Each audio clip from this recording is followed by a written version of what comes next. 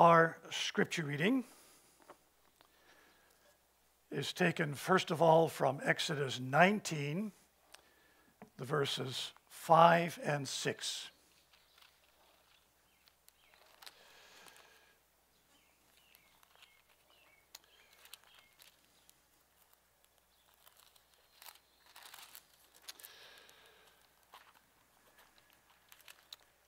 And for the children among us, if you want to memorize a few important verses in the Bible, I would say memorize these verses because they remind you of why you're here on this earth. And what's good for the kids is good for all of us to know these verses by heart.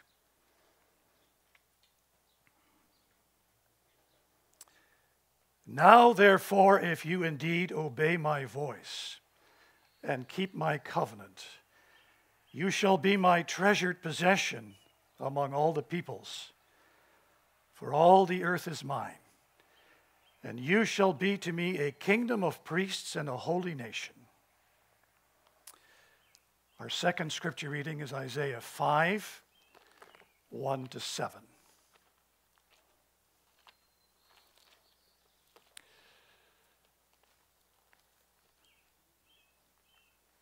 Our next scripture reading is from John 15, where Jesus says, I am the vine and you are the branches.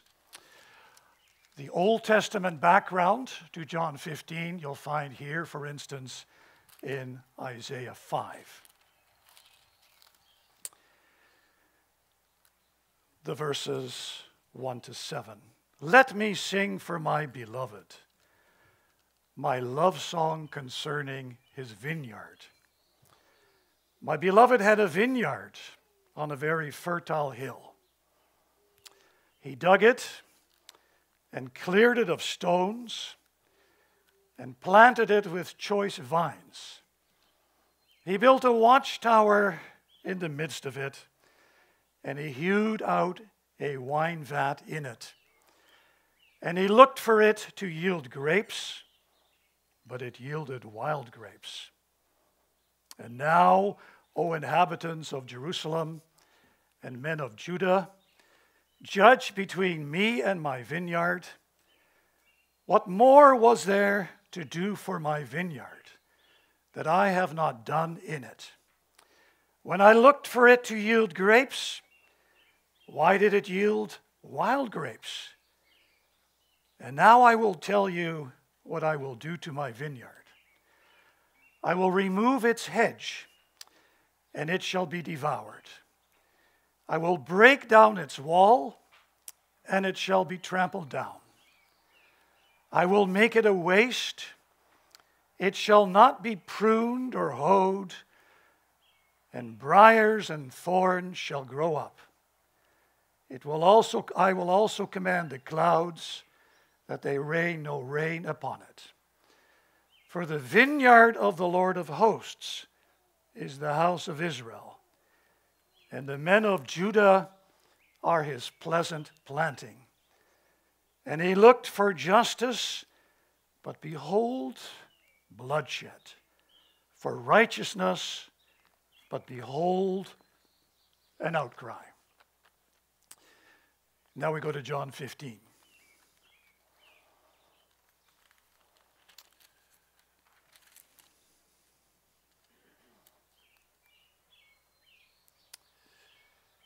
John 15, the verses 1 to 8.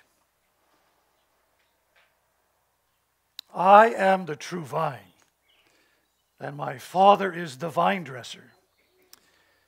Every branch in me that does not bear fruit, he takes away, and every branch that does bear fruit, he prunes, that it may bear more fruit.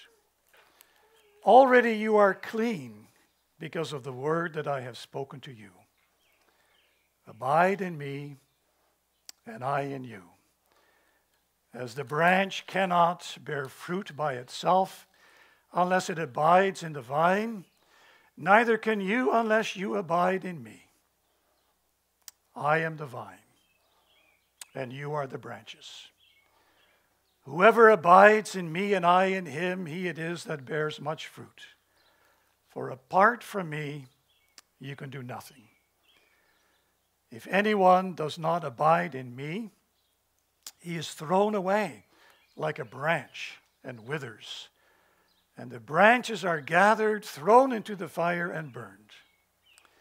If you abide in me and my words abide in you, ask whatever you wish, and it will be done for you. By this my Father is glorified, that you bear much fruit, and so prove to be my disciples. The catechism lesson for this afternoon is Lord's Day 24.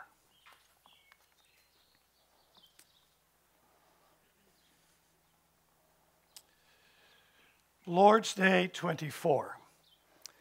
But why can our good works not be our righteousness before God, or at least part of it?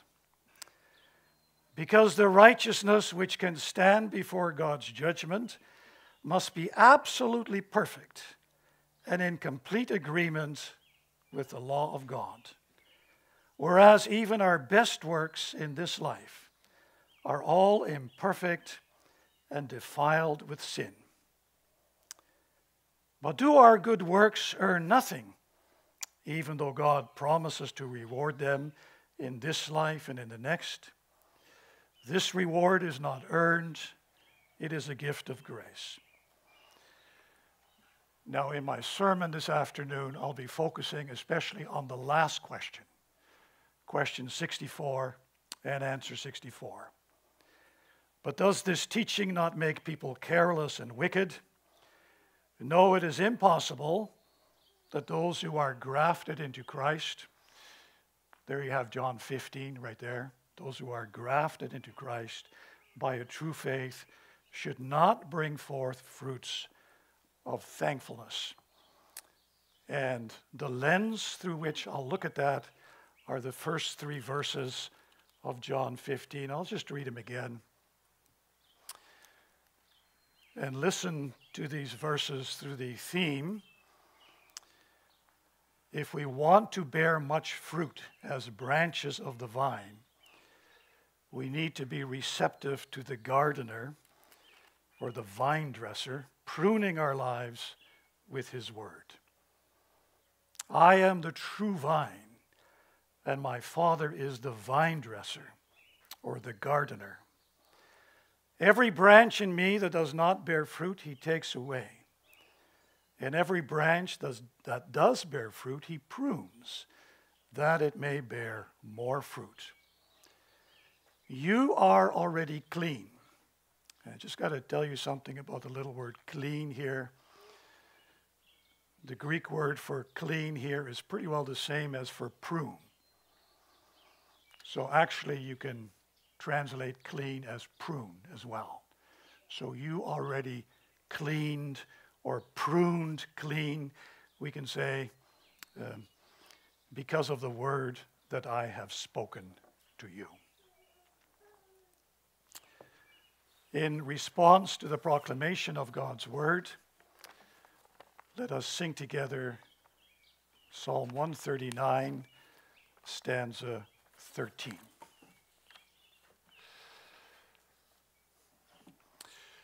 Beloved congregation of our Lord Jesus Christ, well, our sermon is going to be about being fruitful. And so it's probably good at the very outset to ask ourselves the question, how fruitful are you? And I ask myself that same question. How fruitful am I?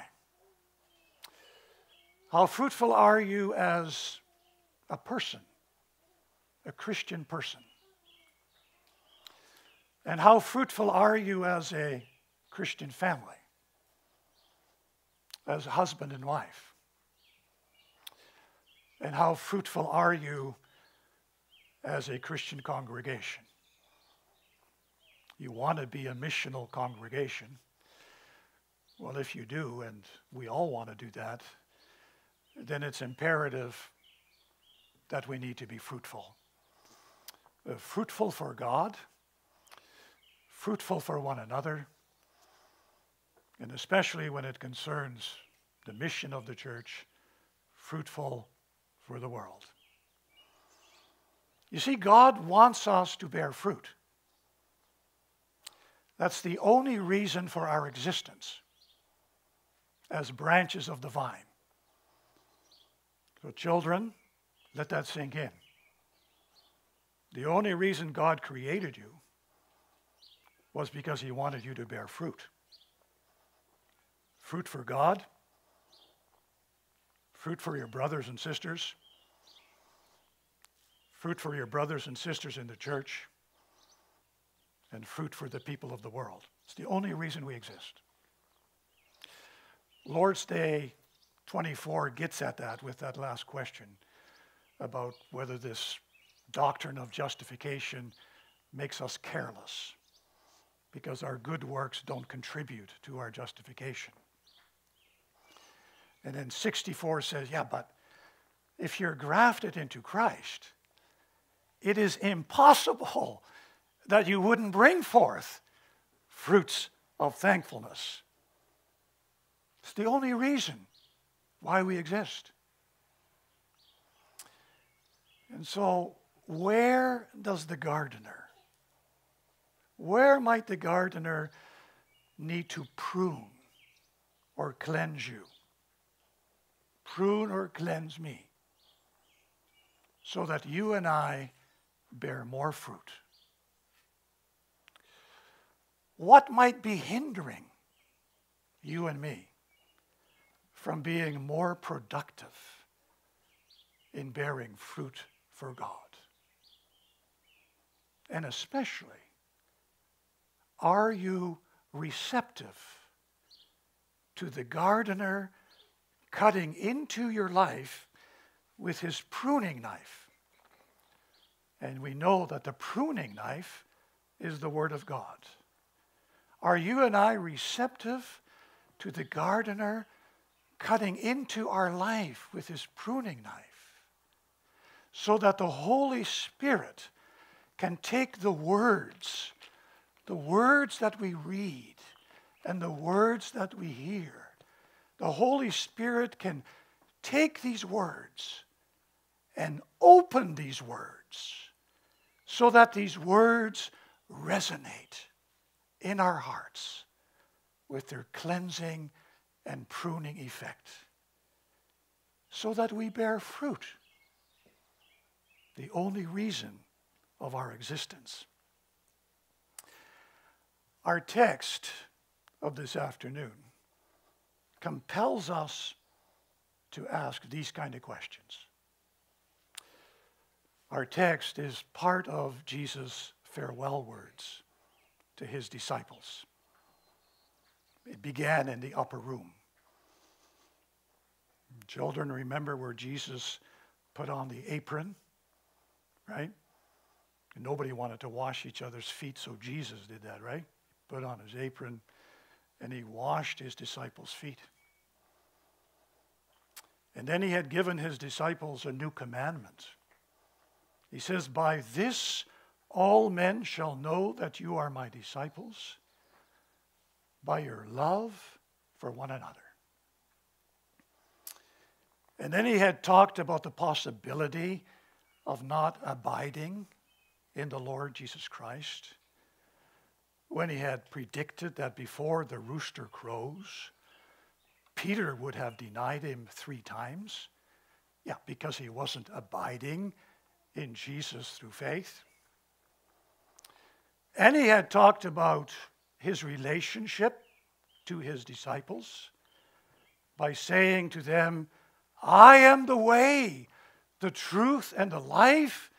No one comes to the Father except through me. And then he had spoken to his disciples about the importance of keeping his commandments. If you love me, you will keep my commandments. Yeah, a lot of people, they play those two off against each other, right? Yeah. It's love, right? It's not the commandment. He links them nicely together. If you love me, you will keep my commandments. And then at the end of John 14, you get this really abrupt ending where Jesus says, rise, let us go from here. So it looks like he now leaves the upper room and he's walking to the Garden of Gethsemane. And as he's walking there with his disciples, it's very likely that he would have seen some vineyards. And as he looked at the vineyard, I'm just kind of trying to reconstruct this, that could have prompted that in him. He says to his disciples, hey, you know what? I'm the true vine. My Father is the gardener, and I'm the true vine. And Jesus' disciples, yeah, they're like the children. They go to Credo, right, or Yarrow, right, and you kind of know your Bible. Eh? The disciples, they knew the Old Testament. So when Jesus says, I am the true vine, they would have heard echoes of the Old Testament. And they may very well have thought of Isaiah 5, where Israel is called a vineyard. And we can call that a vine or a vineyard. It's really the same thing. And when Jesus says, I am the true vine, it would have reminded the disciples of their calling, that Israel was a vine or a vineyard. But when they're thinking about Isaiah 5, and Jesus says, I'm the true vine, that also would have reminded the disciples of their failure to be the vineyard of God that God wanted Israel to be. And it wasn't God's fault, because God plowed the ground, metaphorically speaking. He cleared it of stones. He put a tower in its midst. I would think that would mean that he dwelt in the midst of Israel, put a wall around it. He did what he could to make Israel a fruitful vineyard. And they bore wild grapes, stinking grapes. So God's going to come in judgment, which he did when he sent the Babylonians to trample on his own vineyard.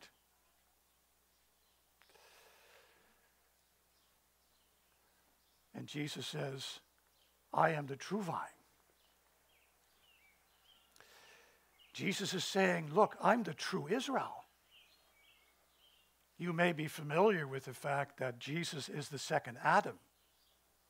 You all know that. I'm not sure whether you all think along the lines that Jesus is, let's say, the second Israel, the true Israel, but he is. It's very important for your understanding of the narrative of Scripture, that Jesus is the true Israel. He is now going to bear fruits of thankfulness in Israel's place as Israel's substitute. And he is going to bring forth fruits of thankfulness for Israel as Israel's representative. And in doing so, Jesus is now going to do what Israel failed to do. And what's that going to look like? Well, here's where we get to Exodus 19. But before I get to Exodus 19, I just want to take you into Genesis 12, verse 3, with the calling of Abraham. And why does God call Abraham out of Ur?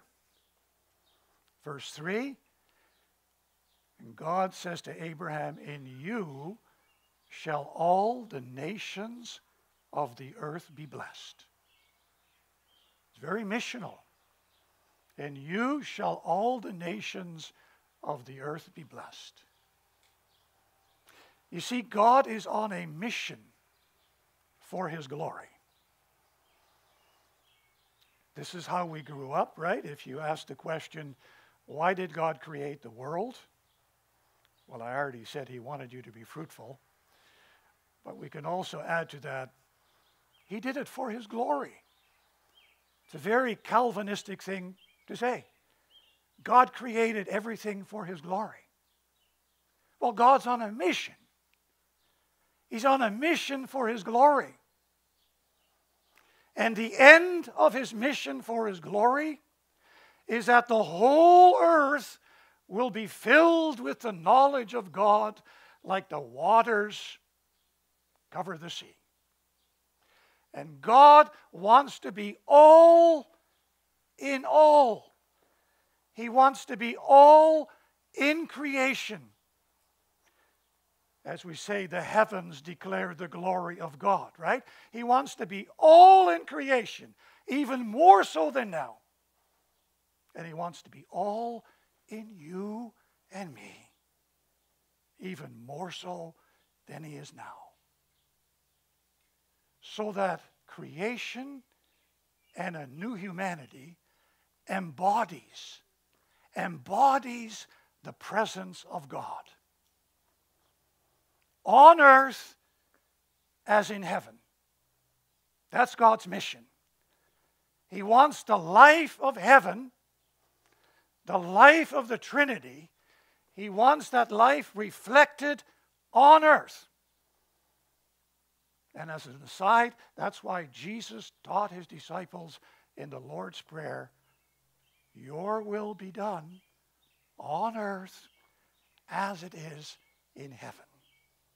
And you can add that to those first two petitions as well. Hallowed be your name on earth as in heaven. Your kingdom come on earth as in heaven. God's on a mission for his glory. But the whole world lies in the power of the evil one because of Adam and Eve's sin. The whole world lies in the power of sin. It lies in the power of death. Just look at the cemeteries. All the people dying, one after the other. You and I will die too, unless Jesus returns before that time. The world lies in the power of sin, death, and the evil one. And God calls Abraham out of Ur because he wants to rescue. He wants to rescue the world out of the power of the evil one by having Abraham and his descendants embody his presence by being people in places where heaven and earth. And by being people in places where heaven and earth meet, they can draw people out of the world into the presence of God. And then Exodus 19, those verses you're going to memorize, right? Exodus 19 picks up on Genesis 12, verse 3. And what God basically said to Abraham, in you shall all the nations of the earth be blessed, God is saying to Israel at the foot of Mount Sinai, even though the whole earth is mine, I have made you my treasured possession. But you can only function as my treasured possession if you keep my commandments. And when you keep my commandments, you will be to me a kingdom of priests. What does a priest do? What do I do at the close of the service? I bless you on behalf of God. That's what a priest does. He blesses people. So you need to hear in that when the whole nation is a kingdom of priests, God wants to use the nation of Israel to bless the world. Bless the nations. What else do priests do? Well, they teach people the knowledge of God. Well, Israel is supposed to bring the knowledge of God to the nations. I know the movement in the Old Testament is different. In the New Testament, we go out, and the movement in the Old Testament is the nations come to Israel, but in coming to Israel, they give knowledge of God to the nations, like the Queen of Sheba during the time of Solomon. God wants to be known as God. They shall know that I am God. He wants to be known as the only God there is, over against all these pathetic idols of the nations. And God wants to use Israel to bring His knowledge, the knowledge of Him, to the nations. And He wants to use Israel as a holy nation that is completely consecrated to God. It's like a new Garden of Eden. Not quite the same, because there was no sin in the garden at first, and there is sin in Israel. But in essence, He wants Israel there, that little strip of land on the Mediterranean Sea, surrounded by all those nations. He actually wants Israel there to function as a new Garden of Eden, embodying the presence of God, showing the nations just how good life is when it is submitted to the laws of God and when they live in communion with God.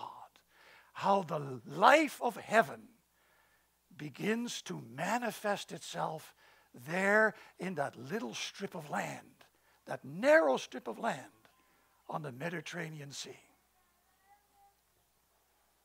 That's why God dwelt among Israel with His tabernacle and His temple. He dwelt among them because He wanted to consecrate Israel for fruitful service. Be holy because I am holy.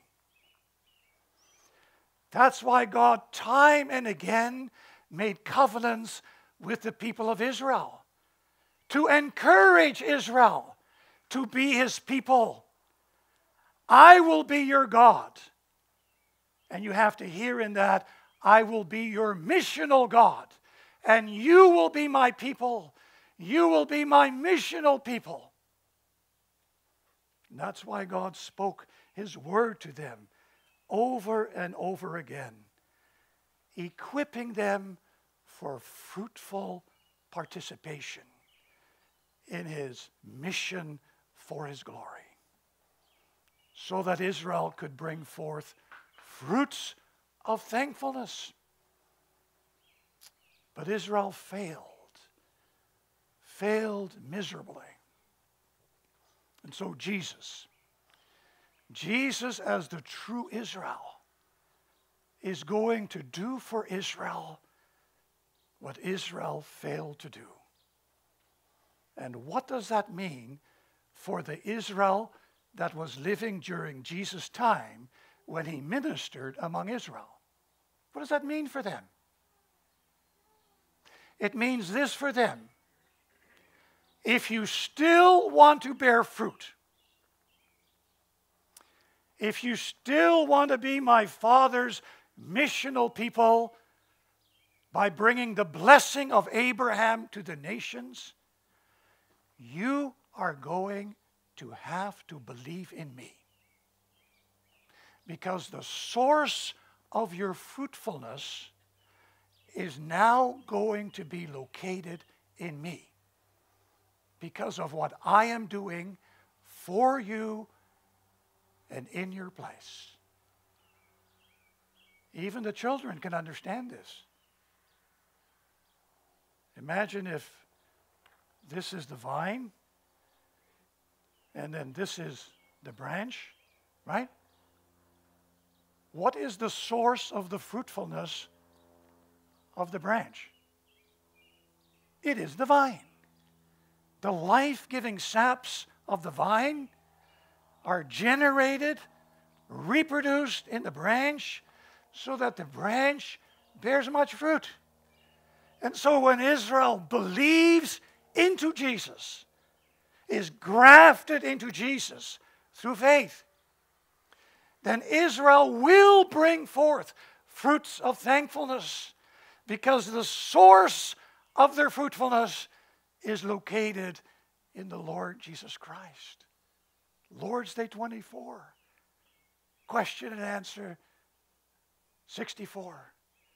So Jesus is saying to his disciples, and he's saying to us today, live in communion with me. I am the true vine, and you are the branches. You can only bring forth fruit if you live in communion with me. And then you look at the scriptures. It's already very sad in the Old Testament. Like the Bible talks about a remnant. It's just a small remnant. Like in the birth narratives of Jesus, you read about Simeon and Anna. These are a few of the remnants. And then, when Jesus ascended into heaven, and during those 10 days, when the disciples were praying in a house, about how many people were there? A group of about 120 people. Can you imagine that? Jesus was a good preacher. He was the true shepherd. And at the end of his ministry, all he had to show for was about 120 people. That's all. Many people did not want to believe in Jesus. Didn't want to be grafted into Jesus through true faith. Didn't want to be receptive to his words, so that the Holy Spirit could open up these words and let these words resound in their hearts with their cleansing and pruning effect. Also Judas. Judas also wasn't receptive to Jesus' words. He too wasn't open to the cleansing and pruning effect of those words. Also, Judas wasn't available to the leading of these words. He wanted to go his own way, wanted to have his own Messiah. So he ended up betraying the Lord Jesus Christ. And so Jesus, just like many of the people of his day, was not a fruitful participant in the drama of Jesus' mission for his glory, on earth as in heaven. And what happened to Judas? He was cut off the vine because he was an unfruitful branch of the vine. And what happened to Judas? Sad to say, would happen to a lot of Israelites. Paul talks about that in Romans 11, about branches being broken off the olive tree, and wild olive shoots, the Gentiles, contrary to nature, being grafted into Israel. And unless Israel would repent, because the beautiful thing is, you can be grafted back in again. That's what Paul says there. But unless they would repent, the branches would be gathered together and thrown into the fire.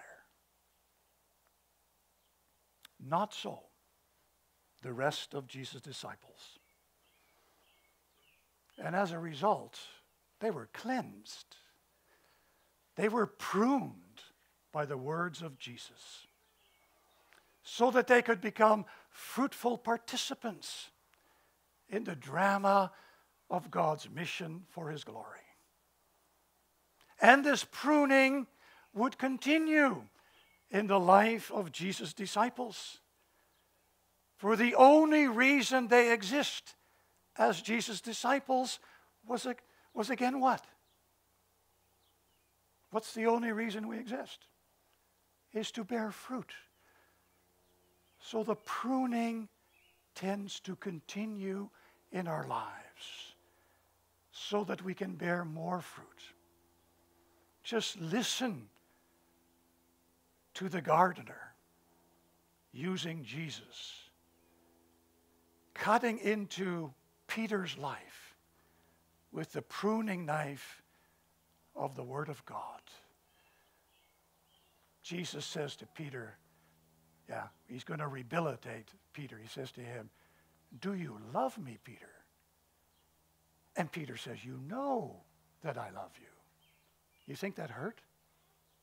I think it hurt. I think Peter picked up on that the second time already, because the second time came, "Yeah, but Simon, son of, do you love me?" "Oh, Jesus, you know that I love you." See, and the pruning knife is going in deeper all the time. And then comes the third time. "Simon, Peter, do you love me?" Peter's at his wit's end. He says, "Lord, you know everything. You know that I love you." Painful pruning so that Peter can bear much fruit for God and for the church and for the world. "Feed my sheep," says Jesus to Peter. And what Jesus did with Peter, God does with us as well. Time and again, God uses the pruning knife of his word to cut deeply into our lives so that we will bear more fruit, be more productive in bearing fruit. And the pruning knife is able to do that because the Word of God, I don't want to give you too much memory work, children, but here's another text. The Word of God is sharper than any two-edged sword, piercing to the division of soul and spirit, bone and marrow, discerning the thoughts and the intentions of our heart. But the Word of God is only able to do that if you and I are receptive. And I realize the Spirit will give you that receptivity, but He's only able to if we are receptive to the Holy Spirit. This is really neat. The Holy Spirit takes these words. They're like little jewels.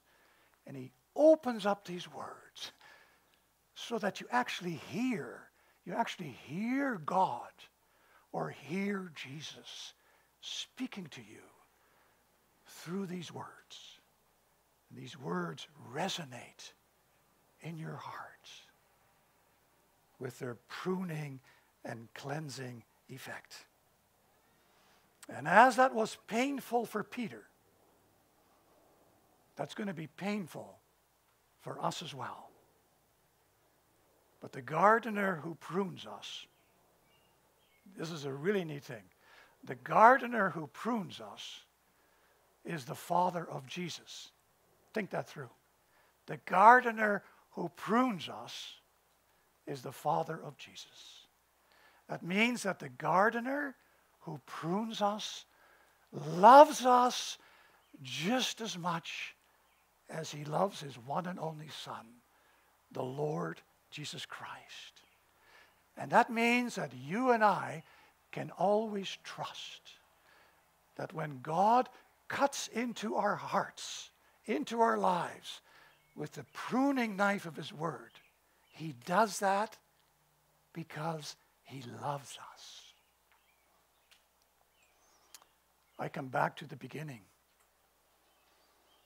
Does the gardener have that kind of effect with his word in your life as a Christian?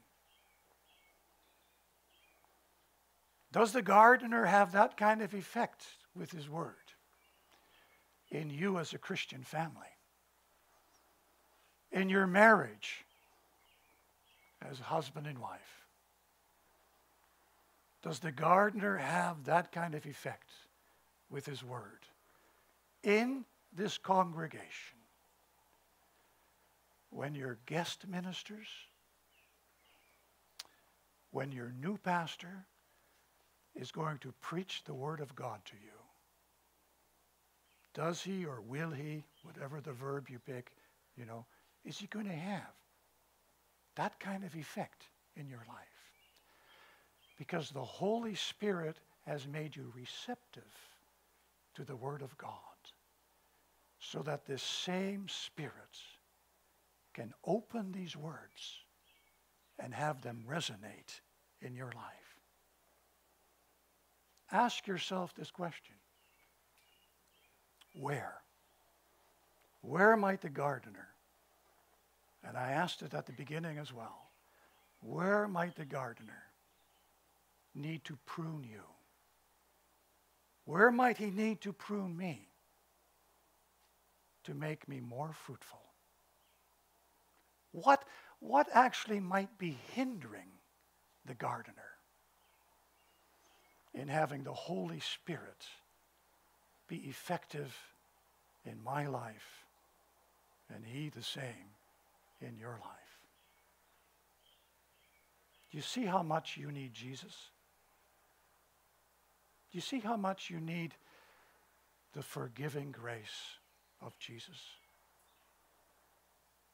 All the time that God wanted you to be more fruitful, and didn't happen. Just didn't happen. And you know yourself better than I do why that was the case. Just like I know why it's the case in my life. Do you see how much you need the forgiving grace of Jesus? Do you see how much you need the liberating grace of the Lord Jesus Christ? That he needs to free you. He needs to free you from things that are stumbling blocks in your life from bearing more fruit for God. Do you see how much you need the healing grace of Jesus? So that you can say with Paul, I have been crucified with Christ. It is no longer I who live, but Christ Jesus who lives in me. So the nice thing is, Jesus says to you and me this afternoon, he says, come. He says, come to me. Abide in me, and I will abide in you. I am the true vine, and you are the branches. What I have done for you, remember that? What I have done for you, I want to do in you with my Holy Spirit. So come, abide in me, and let my words abide in you, so that the Holy Spirit opens these words and enables you to bear much fruit as a congregation, as a family, as a Christian. Amen.